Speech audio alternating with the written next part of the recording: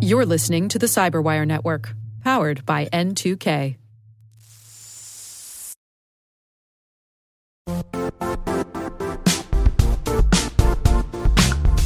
The IT world used to be simpler. You only had to secure and manage environments that you controlled. Then came new technologies and new ways to work. Now, employees, apps, and networks are everywhere. This means poor visibility, security gaps, and added risk. That's why Cloudflare created the first-ever connectivity cloud. Visit cloudflare.com to protect your business everywhere you do business.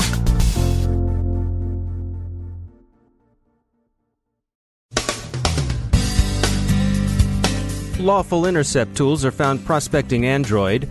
Synack calls shenanigans on Shazam, but maybe no harm, no foul. Insider threats and how to mitigate them. If you've got a facility clearance, you've got a deadline coming up.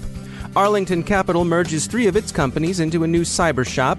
Symantec is rumored to be sniffing at LifeLock. A teenager cops to the TalkTalk hack, and if you're asking for a friend, the tally of accounts affected by the adult friend finder breach hits 412 million.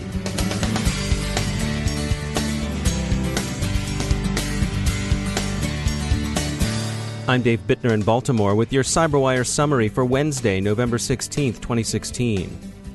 A new strain of lawful intercept spyware appears to be targeting Android devices. The manufacturer is not Hacking Team, however, as some had initially suspected. It's instead thought to be a different Italian company. But attribution remains both circumstantial, based on some apparently identifying names in the code, and preliminary. Synack points out that the Mac version of music identifying tool Shazam keeps recording even when it's switched off. It just stops processing. Shazam says this is a benign behavior, but that out of sensitivity to user concerns, it will update its software in a few days. The Carbanak cyber gang, known for attacks on banks, has turned its attention to the hospitality sector. TrustWave has a rundown on the criminal campaign, which still begins with social engineering. Carbanak, also known as Anunak, is thought to have skimmed around $1 billion from banks, so the threat is not to be taken lightly. Social engineering notoriously is able to turn good people into insider threats. The insider threat phenomenon is getting a lot of attention this month, particularly in the United States, where a change to the National Industrial Security Program, NISPOM, mandates new measures companies must take to secure classified information. On May 18, 2016, the Department of Defense issued Change 2 to NISPOM, and this is significant because it requires contractors to implement an insider threat program no later than November 30, 2016. We're, of course, just 2 weeks away from that deadline, and yesterday the Chesapeake Regional Technology Council convened a panel of experts on the insider threat at the Chesapeake Innovation Center in Odenton, Maryland, to give companies some perspective on what NISPOM Change 2 means to them. In outline, the requirements seem simple enough to state, as Tanager's Mike Miller laid them out at the forum. First, establish an insider threat program. Second, designate an insider threat senior official who must be an employee, a U.S. citizen cleared in connection with and to the level of the facility clearance. Report insider threat information to the Cognizant Security Authority, train relevant personnel, provide pertinent records, and implement protective measures. But as always, the devil is in the details. Sean Thompson of the Insider Threat Management Group pointed out that insider threat management has significant cultural implications for any business. Privacy, human resources policies, recruiting, and morale are all in play when you devise an insider threat mitigation program. And the process is complicated in part because law and regulation are complicated and often operate at cross or at least competing purposes. Keith Moulsdale of Whiteford Taylor Preston told us, quote, "Indeed, the laws are complex and daunting. If only the federal government would step in with an omnibus law and put us all out of our misery," end quote, which we think he meant in a good way, as in good nutrition and a roof over our heads, not euthanasia. Moulsdale went on to say, "In the meantime, the best advice for a small USA business is to keep in mind that written notice, coupled with express consent, can solve most, but not all, privacy-related risks arising from industry-standard data security programs implemented in the workplace." We also checked in with Stephen Grossman from Bay Dynamics for his take on NISPOM Change 2. The NISPOM 2 changes that are going into effect at the end of November are an important step in the right direction. What it does is it raises visibility. and it highlights the importance of the insider threat.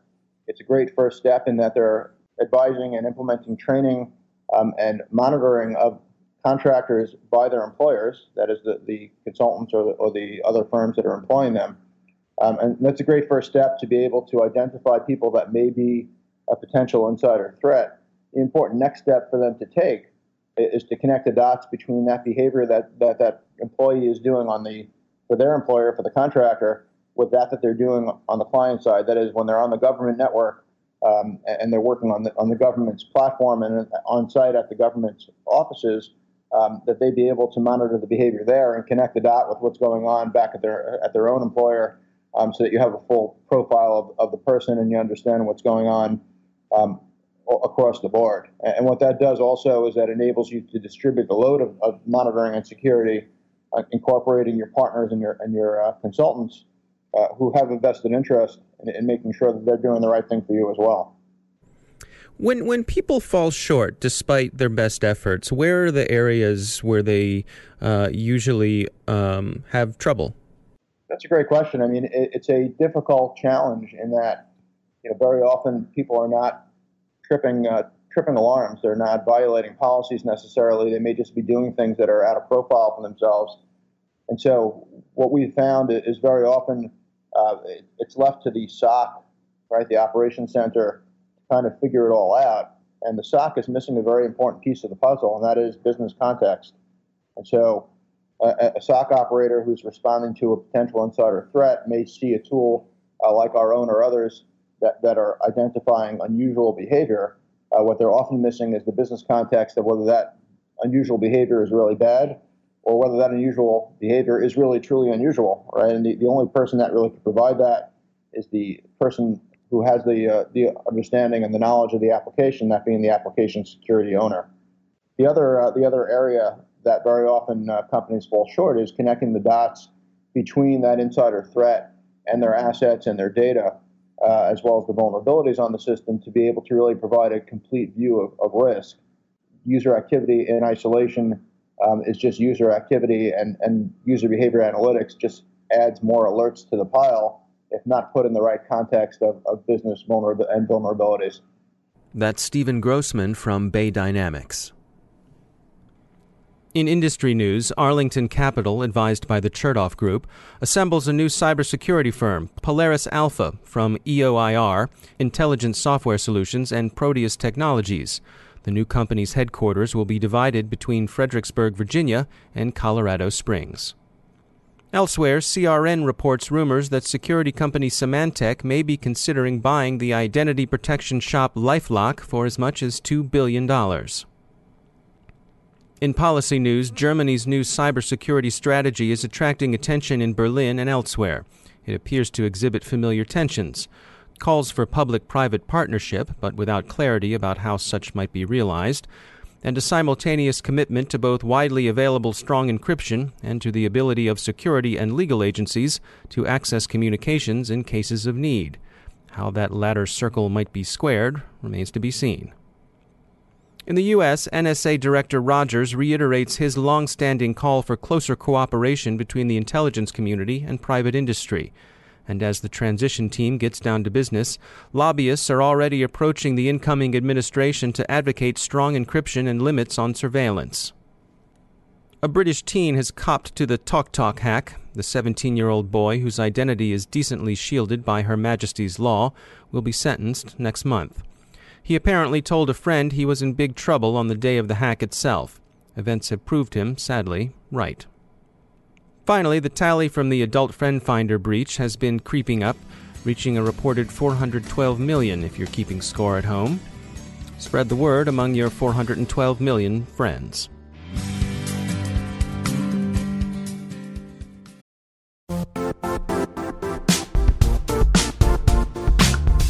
And now, a word from our sponsor, Zscaler, the leader in cloud security. Cyber attackers are using AI in creative ways to compromise users and breach organizations. In a security landscape where you must fight AI with AI, the best AI protection comes from having the best data. Zscaler has extended its Zero Trust architecture with powerful AI engines that are trained and tuned by 500 trillion daily signals. Learn more about Zscaler Zero Trust plus AI to prevent ransomware and AI attacks. Experience your world secured. Visit zscaler.com/zerotrustai.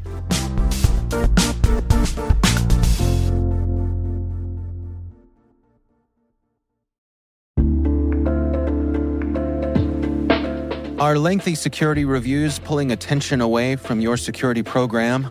With the largest network of trust centers, Vanta can help you streamline security reviews to win customer trust, save time, and close deals fast. Proactively demonstrate security by showcasing key resources like your SOC 2 or ISO 27001 and provide real-time evidence for passing controls. And when a security questionnaire is required, Vanta takes the first pass for you. Visit vanta.com/cyber to take a self-serve tour. That's vanta.com/cyber.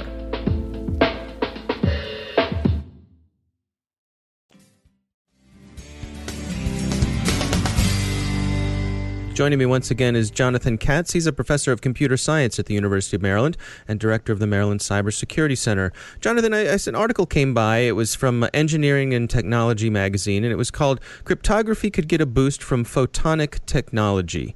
Looks like some researchers were trying to do some cryptography making use of light. What do you make of this? Well, I only took a look at the news article. I haven't looked at the research paper on which the article is based. But from the look of it, it sounded like what they were trying to do is to do cryptography in a continuous domain using light and using physical properties of light, rather than what we typically do, which is to think about cryptography in a digital domain where the ciphertext just consists of zeros and ones. In the continuous domain, does that mean there are more variables that you can use to get your randomness, if you will? Yeah, you can think about that. I mean, basically, the key that the two parties would share would now be chosen from a continuous set of possibilities, which gives you more possibilities for that key, thereby presumably making it a little bit more difficult for an attacker to attack. Other than that, however, it seemed to me, as far as what I could read in the news article, that they were essentially doing something very similar to the one-time pad, which is a classical scheme that goes back to Shannon in the 1950s. So in the article here, it says that they did attack this system. Did they have any success?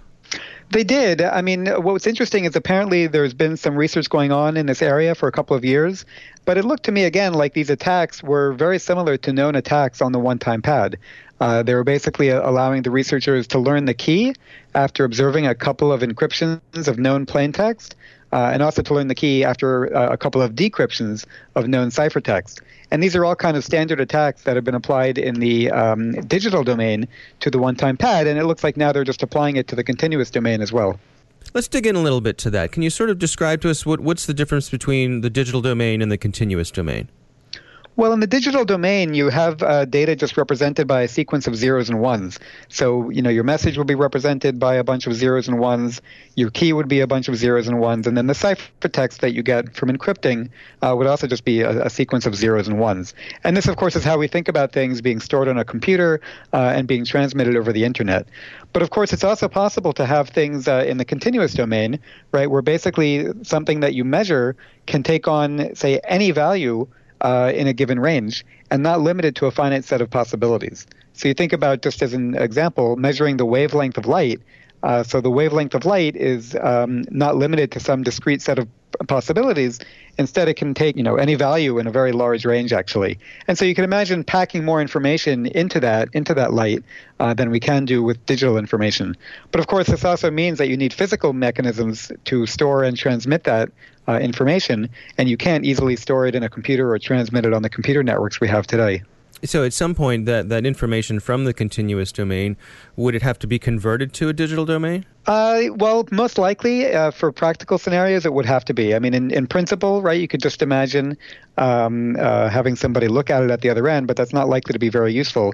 So yeah, you're right, that ultimately you would probably have to start with it in a digital domain and then transform it to a continuous domain. And then at the other end, similarly, you're going to receive something and then convert it back to the digital domain for further processing by a computer. So that's true, actually, that from that point of view, everything ultimately nowadays is going to end up back in the in the digital domain. All right. Interesting stuff. Jonathan Katz, thanks for joining us.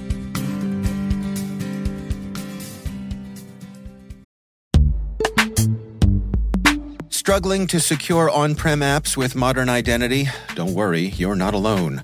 Join industry leaders from Fortune 500 organizations to secure your apps on any cloud with any IDP, regardless of your environment's complexity. Meet Strata's identity orchestration platform, Mavericks. Say goodbye to the headaches of app refactoring and legacy tech debt. With identity orchestration, you can modernize legacy apps to use MFA or passwordless authentication in a few weeks, migrate from one IDP to another, and so much more without changing the app.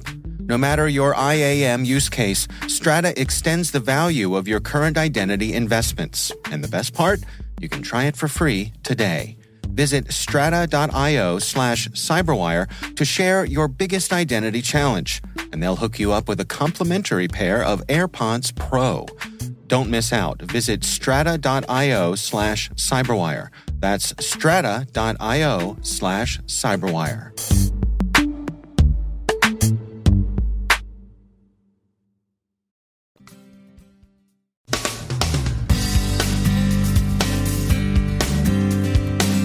And that's the Cyberwire. We are proudly produced in Maryland by our talented team of editors and producers. I'm Dave Bittner.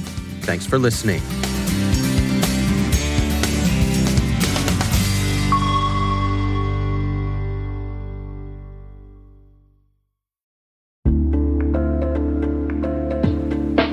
Hi, everybody. It's Maria Varmazes here, your host over at T-Minus Space Daily, and sometimes a guest on Hacking Humans, too. We here at N2K Cyberwire work hard to bring you concise, intelligence-driven news and commentary, and we'd like to know how we're doing. Please take a few minutes to complete our audience survey and share your feedback to help us continue to grow and meet your needs. Visit cyberwire.com/survey. That's cyberwire.com/survey to get started. Thanks so much for your input as we reach for the stars. It means the universe to us.